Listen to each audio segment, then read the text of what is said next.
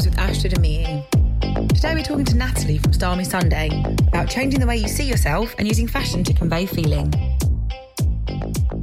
Natalie from Style Me Sunday is joining me today on After Hours with Astrid and Miyu, which is being recorded via Zoom, in case you're wondering why it sounds a little bit echoey. How are you doing, Natalie? All right? Hi, I'm good, Bella. How are you? I am good. Thank you so much for joining me here today. I'm sure that everyone listening will know who you are and what you do. But just in case there's anyone that doesn't, can you give us a little bit of an intro on what you do and how you got there? So bad at intros. So thank you for making me do that, but I will do it. I am Natalie and I run a blog called Style Me Sunday. I started it about 8 years ago. Here now it's mainly on Instagram. I talk about lots of things. I talk about fashion, talk about parenthood, talk about race. I basically talk about whatever is, you know, bothering me or happening in my life at that time. And lots of empowering and inspiring stuff. Trying to get people to feel good about themselves, basically. I think, you know, one of the things in society is that women do get a bit of a raw deal and have been systematically pushed down and just made to feel like shit. And you know, it's a massive industry that feeds and capitalizes on us hating ourselves, and it's just, isn't it the worst? Like the fact that there's an industry based on creating a problem about yourself and they sell you a solution. Absolutely. And you know, as my eyes are opening, as I'm evolving and growing, I'm just documenting that. And, you know, I don't have all the answers. I don't know what the fuck I'm doing most of the time, but I'm very... No one does. And yeah, I just like share what my thoughts and what my feelings are at that time. That's perfect.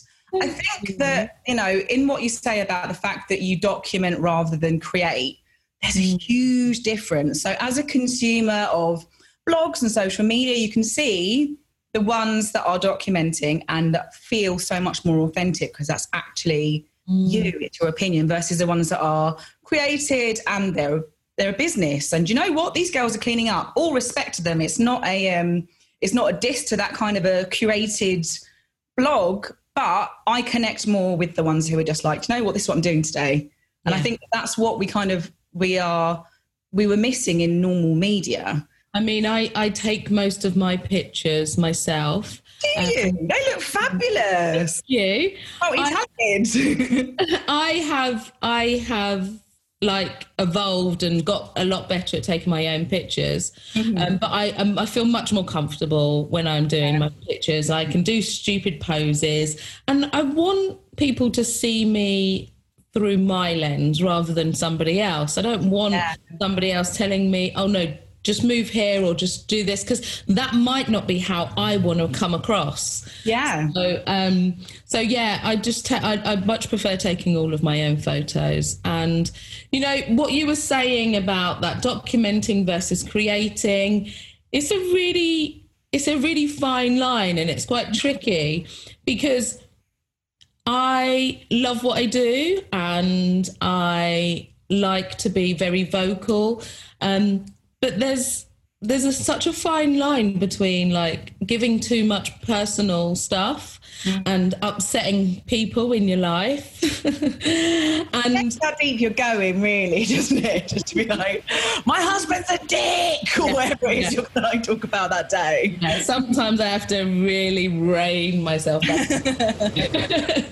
And that's like just, you get better at it over time. But also, I want to make money out of it as well. So, I mean, time-consuming thing. You should be allowed to make a living from it. You know, I had a bash. Like I always talk about this. Like I had a bash at doing a bit of Instagram blogging. I would balance my phone on top of a bin and literally be like, "Here's me today." I was terrible, and I still can't believe how much time even that. No, I still can't believe how much time even that took. Yeah. And I was just like, no, I can't be bothered with this. So now it's just like walking the dog today, like back to like my boring life, you know. I do that all the time. Yeah, exactly. It actually really is time consuming. Yeah. And now it's my full-time job. So I've got to, you know, I've just got to balance that. I've got to balance the ads. And also when I do ads, I work really hard at trying to do the ones that I'm really into. And yeah, it's good stuff. So, I mean, you know, charge a bit more, find a brand that you feel a connection with, I guess. And also it's the people that work for the brand too, because you can look at a brand and be like, oh, aesthetically, this is perfect for me. But if you speak to them, they're like, oh, we want, you know, 5 posts and we want you to like climb up a mountain. And actually we're going to give you a pair of £30 trainers. You're like, no, babe, I don't want that. Like, trainers don't pay my bills. No, it's hard. It is hard. But then I do like working with smaller brands as well. It's all a bit of a muddle. And, you know, no one's done this before. So we're all sort of finding our way through. Exactly. It's hard. You just got to go with your gut, really. That's what I found. Are only there to guide us. So previous to being what do we call, you're not just a blogger though, because you do other stuff. You do events and you talk. No, you're right. See, that's what I forget. See, that's why I'm so shit introducing myself. So, lots of good things is what you just need to know. My name's Natalie, Start Me Sunday, and I do loads of awesome shit. So I do events. I do events with one of my best friends. We do an event called Feeling Myself, which is we do dance and we do affirmations and we do just basically making people feel themselves again and feel good about themselves again. And it's amazing. It's wonderful. We also did an after hours one, which was more about the sexual side of feeling myself, which was wonderful. And I also do a podcast, the Everything Project, which will be coming out. Well, I've got another series coming out, which is a special HIV series with MAC Cosmetics. Oh, wow. Fantastic. What else do? I do, like, honestly, blogging has gone into so many different strands. It's unbelievable. I do lots of, pre-COVID, I used to do lots of, like, public talking. And I love doing podcasts and I love doing lives and interviews. And I also write for Rock and Roll Bride magazine. Wicked. Yeah, just loads of stuff, like so much. So previous to this, I know that you were a midwife in your past life before. I mean, actually, it was quite a long time ago now. You've been blogging for a while. Yeah, it was. It was quite a long time ago now. I actually really miss midwifery. It looks like one of the most rewarding. Like I couldn't do, like, I've got friends who are nurses and like, I like icky stuff. I'm like, nah. But then you get to see a little baby. Like, what a reward. You know what? I was never, ever, ever complacent about being able to have the privilege of being at someone's birth. It was the most wonderful experience you've ever experienced in your life. And yes, it can be very bloody and messy.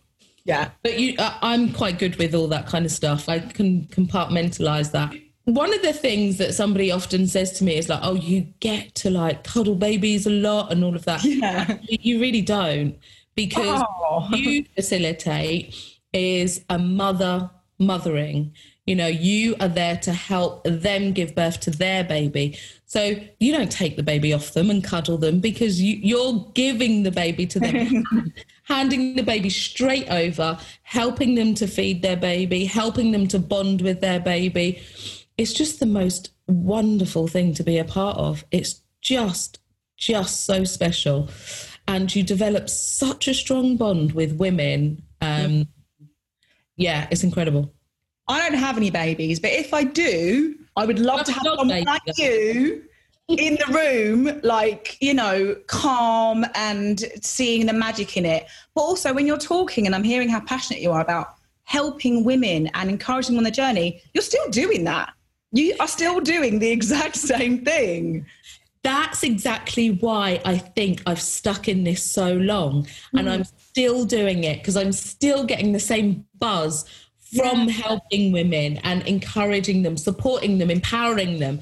It makes me feel so good about myself. So that's why I'm still doing this. And you know, it goes up and down. You know, it has its advantages and disadvantages, but ultimately that same feeling is still there, and I'm still doing it, and I'm loving it. That magic, how awesome. So how did you get to the point from leaving to going full time to make that jump? From leaving midwifery to going full time was quite a lot of years. It certainly didn't happen overnight. Yeah. I started my blog when I was pregnant with my second daughter, and loved it, but only sort of got gifted things for quite a number of years. I used to get the odd payment sometimes, but then I think, I don't know, how many years was I doing it? Probably about 3 or 4 years until like I started getting paid regularly. And I'm probably in my 3rd year of making it a proper full-time job. Yay, amazing. And getting agents on board really helped with that. Okay. Because I'm a terrible business person, terrible. I hate talking about money. I don't know. I don't charge enough, basically. I know the exact same feeling. I'm always like, oh, well, we'll just swap something. Just give me like, you know, you make me a cup of tea and then I'll say, you know, it's just like, I think that as women, we need to relearn that language of money, because it's almost seen as being like, oh, you know, you're being greedy, or, you know, it's just, we're so used to giving so much of ourselves away for free, especially in motherhood, but also in friendships and relationships. We put people above ourselves. So actually going, do you know what, this is what I do and this is what I'm worth, it makes you feel like, the word I get is like icky, and I get like a feeling in my chest of being like, oh God, I'm going to ask for some money, and what if they don't like me? And it's like, fuck if they don't like you, this is what you're worth, like push through. Exactly, because we've been told constantly that, you know, we don't have much value, and also like we kind of fall into that kind of good girl narrative. We don't want to be disruptive. We don't want to be demanding. We're called like divas or bossy if we demand shit. Once you start to realise your worth, you become a little bit more picky and a little bit, no, fuck you. I'm not doing that for free. Yes. I actually deserve to be, you know, compensated for my time and my energy and what I have to give. But it takes a lot of confidence and a lot of experience, I think, to get to that stage. I certainly wasn't there a few years ago. I agree. It's a journey. So let's talk a bit about diversity within the industry and how you've experienced that so far. Such a big topic, man.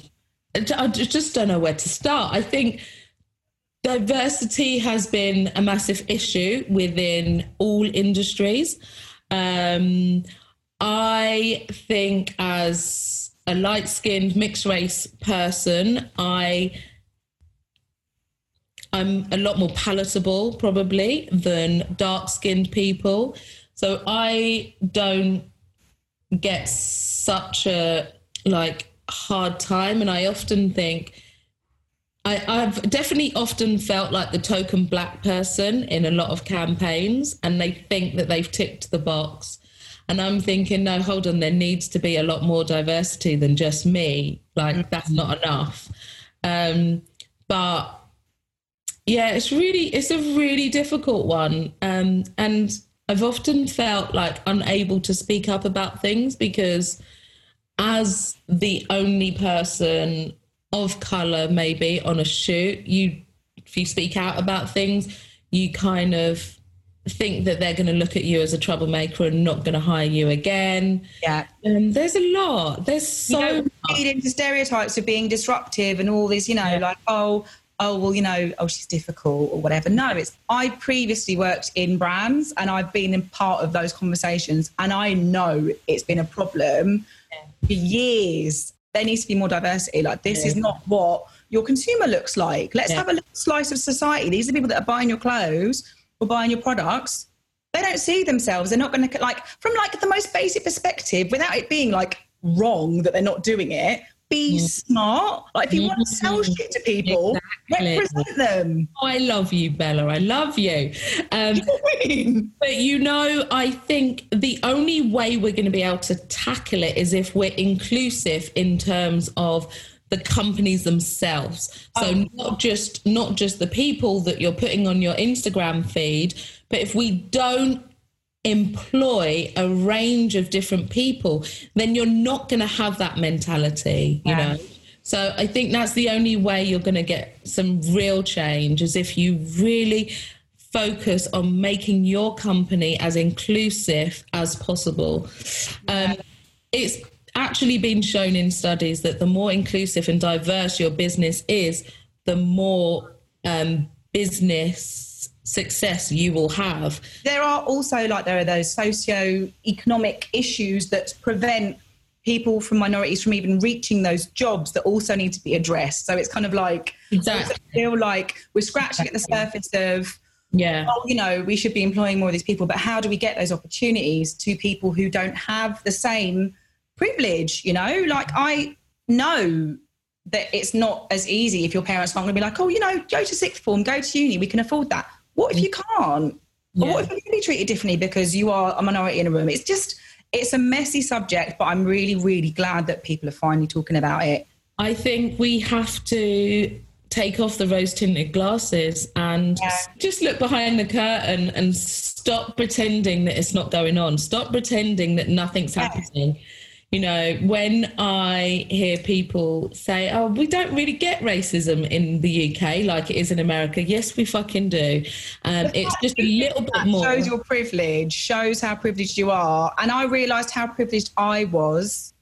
When you think you're like one of the good guys and you think you're an ally, you don't realise how deep this stuff ingrained in you, and how every single day I don't have to consider things. Like, so my friend Jordan, she's like, do you know what? I've got to research countries to see how racist they are before they go. And I was like, as a white woman, I don't have to research a country before I can go.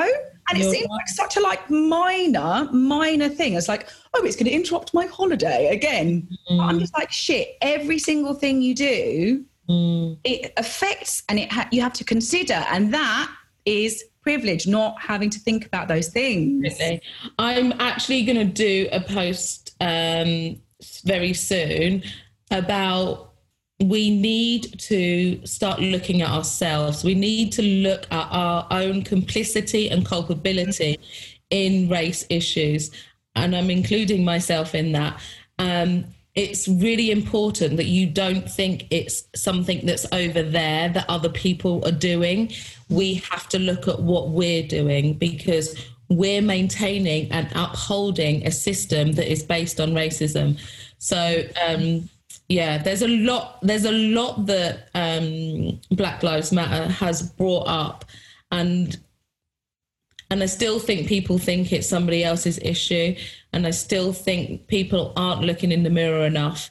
But we have to. If we're going to have real change, then people have to start looking inwards, even if you think you're woke and really non-racist. I think that there's a whole lot of, the new age, toxic positivity. Oh, don't engage with the negative. You're going to draw more to you. It's like, we can't deny bad things are happening. Exactly. And by denying them, you are allowing them to happen. Pushing things under the carpet never does anyone any good. Totally agree. So let's talk about changing the way that you see yourself and what this means to you. Because I know that obviously with your journey of motherhood and empowering other women, how did motherhood affect the way that you saw yourself?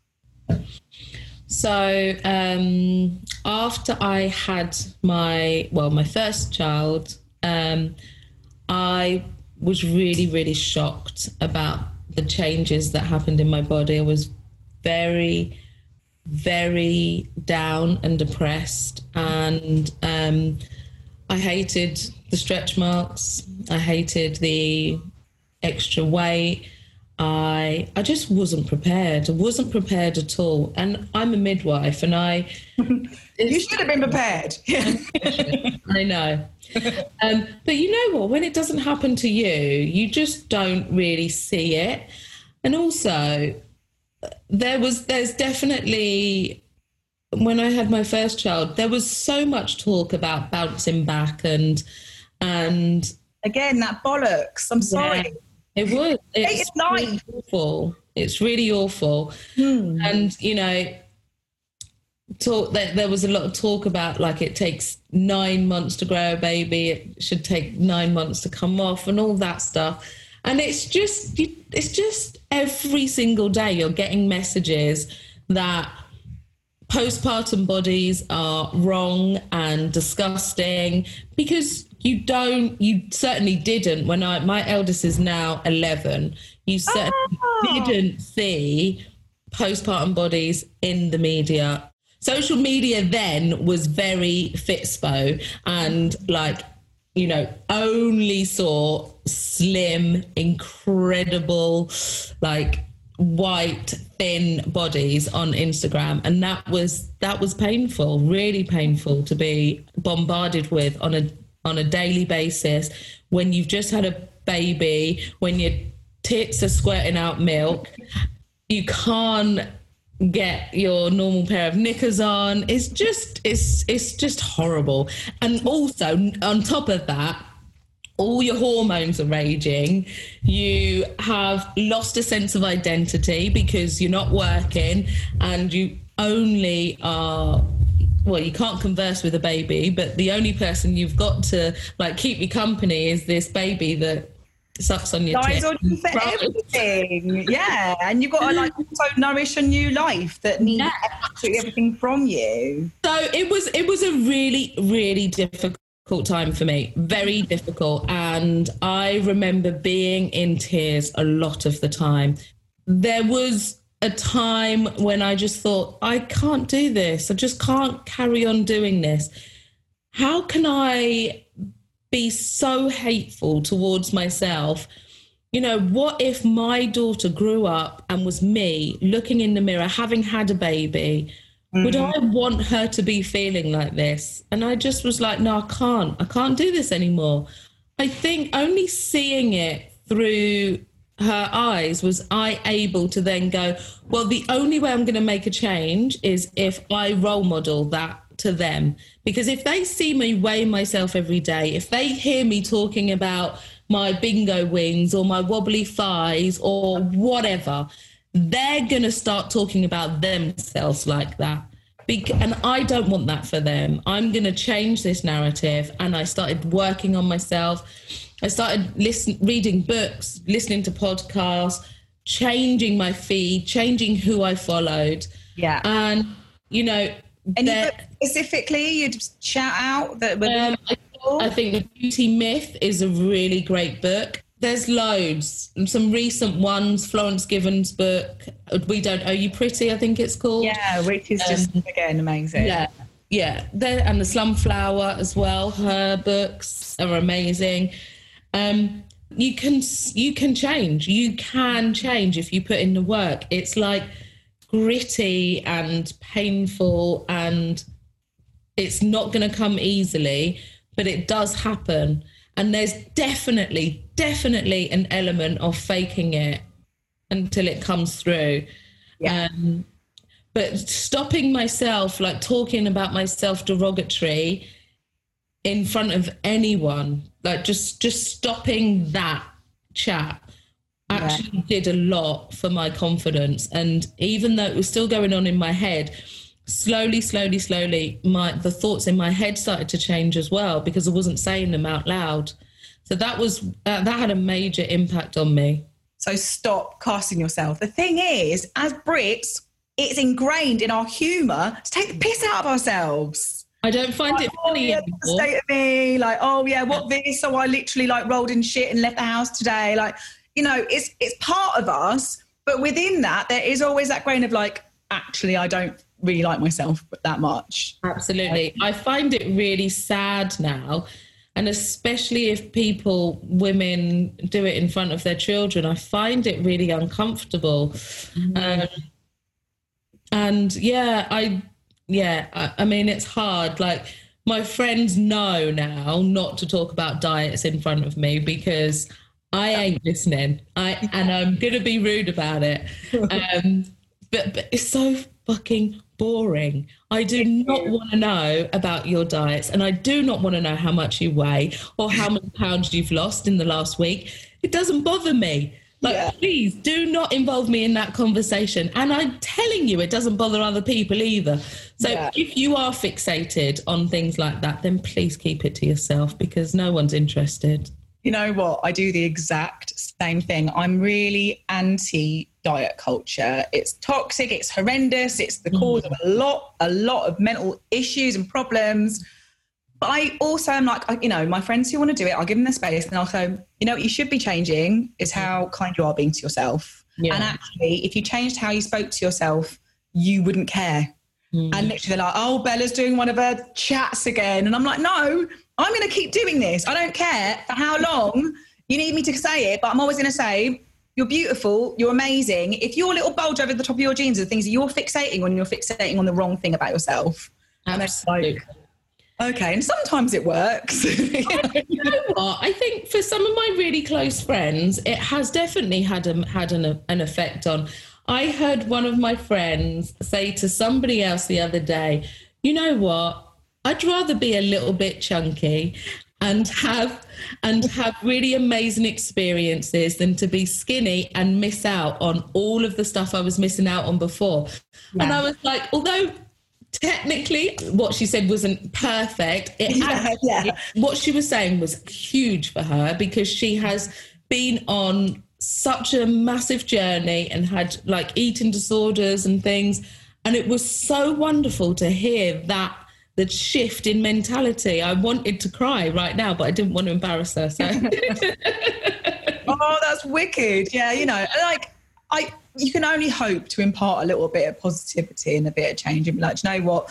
There's a big wide world out there and no one gives a shit, really. Like, when you realise how little other people care about you and how worried they are about themselves, it's liberating. Like, for me, I mean, you know, I've kind of dealt with my body issues, but it's an ongoing process and project. Absolutely. For me too. Yeah. But, you know, and you're never perfect. And sometimes I'm a bit like, oh, shit, like I threw away my fat jeans at the beginning of lockdown. Should have kept them. Same here. But, you know, brilliant. I get to buy a new pair of jeans. What's not to be happy about? Yeah. But it's also aging. So it's like, you know, weight is one issue and then age is the other. So I'm 37 now. Are you? You've got a baby face. We've got a nice fuzzy screen here. Really? Fuzzy screen. But I've just started to get grey hairs and I'm a bit like, do I dye them? Because... And it's a conflict because it's like, you know, it kind of goes against what I stand for. I'm like, oh my God, every grey hair. Like, I'm all like, every grey hair is a badge of honour of every year you've been on the planet. At the same time, I'm like, I want grey hair. Like, it's like, okay, Bella, Bella, wait till you start getting grey pubes because, oh my God. I actually have more grey hair down there than I do on my head, which is annoying. But hey-ho. No, I agree with you. I turned 40 this year. Okay, well, you can pipe down because you literally look about 12 and you've got 2 kids. Like, what? Yeah, I mean, they really do age you. No, I turned 40 this year and there's definitely a bit of trepidation. Because you kind of think once you're 40, like, I don't know, you just... Milestone age, but it doesn't actually mean anything. It doesn't. And you know what? I know that it's such a cliche to say, but I'm feeling really good about it. I'm feeling a lot more confident. And you just need to let things go. And I'm caring less, a lot less. And that's really nice. Yeah, I bet. I mean, I also think that I think back to my 20s and how tortured I was. Like, I think I was worse in my 20s than I was in my teens. Because in your teens, everyone's like, oh, it's really difficult being a teenager. I'm like, nah, I had a great time. I was really hot. I had no bills to worry about. There's nothing to worry about. But it's like you hit your 20s. I still had a teenager brain, but then I had to like pay bills and be a grown up. And I was like, no, I'm not ready for this. Who would grow up? I mean, it is definitely a trap. Yeah, I would skip from the age of like 18 to 35. Like those years, yeah. Even my early 30s, I was all like tormented. I was like, I turned 30s and I haven't ticked these boxes, and oh my God. Well, that's the other thing, isn't it? Because especially with women, there's all this biological clock shit that people put on you. And that really annoys me. I talk about it a lot with my friends. I actually have quite a lot of single friends who haven't got kids, and you know, they're constantly getting asked, like, when are you going to start having kids? I'm like, what the fuck is it of any of your business? When they're going to have kids? Like, and, you know, they expect women to have this real strong desire to have kids. And actually, a lot of us don't. And, well, this is it. I've got to say, during lockdown, never been happier to not have children. But my friends were all like, oh my God, I've been up watching Peppa Pig since 6 o'clock this morning and it's going to be the same again tomorrow. And I was like, oh, I had a coffee. I did some pottery. Like, do you know what I mean? Yeah, people make you scared to grow old, but actually the reality is it's a lot more freeing and it's a lot more wonderful than we're made to believe. Mm-hmm. I think, but then again, it's feeding back to one of the first things we touched upon. They're selling us a problem and selling us a solution. If we were all embracing getting older, where would the hair dye go? Where would the facelifts go? Where would the Botox go?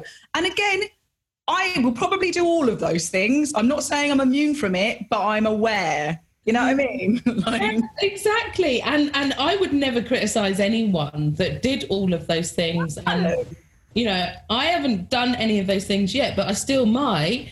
There's definitely been moments when I have low self-esteem and low confidence, and I'm like, oh no, I need to get some Botox. And then, you know, then you come back to reality and think, no, actually, I don't. I'm actually really, really perfect the way I am. Yeah. And there's no amount of Botox that is going to change what's going on up here. That's the thing you've got to change, not how you look. But it's easier said than done. It's easier. It is. And it goes back to what you said before, surrounding yourself with the things that make you feel good. Curate your feed. So it's people that actually are aging and, you know what, you can see they're beautiful. Maybe that could be there in you too. Maybe you've got a more diverse range of body shapes and skin colours and, you know, religious views or political views. Like, let's just like open it up a bit more to these bubbles we get stuck in. Yes, you're so right. I did a hashtag once, diversify my feed, and just giving a shout out to lots of different people, because I do think people do stick to a very narrow view and they end up following people who look like them. And I think it's so incredibly important to make sure you're following people, as you said, with lots of different outlooks on life. It makes you a much more rounded person. Yeah, and it can lead you in you learn new things. Yeah, like, it really does. We should never ever stop learning. And I think that I can see the people that have chosen their path and they're just sticking to it, and they're like, I'm in my lane, this is great, I'm comfortable. Obviously there is an anxiety and an insecurity about sticking with what you know, and it's scary to be challenged, but you have to do it, and no one's going to force you. Once you leave education, once you leave a formalised situation where they're like, you have to look at these things and consider them, you're responsible for that. Absolutely. Yeah, I agree. But keep pushing. Right, we are rounding up. Let's talk about, because obviously you do all these really fun, awesome things on Instagram. One of them is the Friday finger.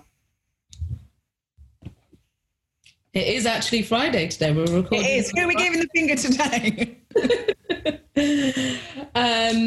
Today I'm going to be talking about race issues. I'm going to be talking about looking inward and acknowledging my own part I have to play in that. So that's what it's going to be about today. Whatever's like on my mind on that particular Friday, I'm not organised, I'm not a scheduler. I never know what's going to come out of my mouth or on a post at like 10 minutes before I've done it. So, yeah, I was just doing a post before we recorded this. So now I know what's coming, but normally I don't really know.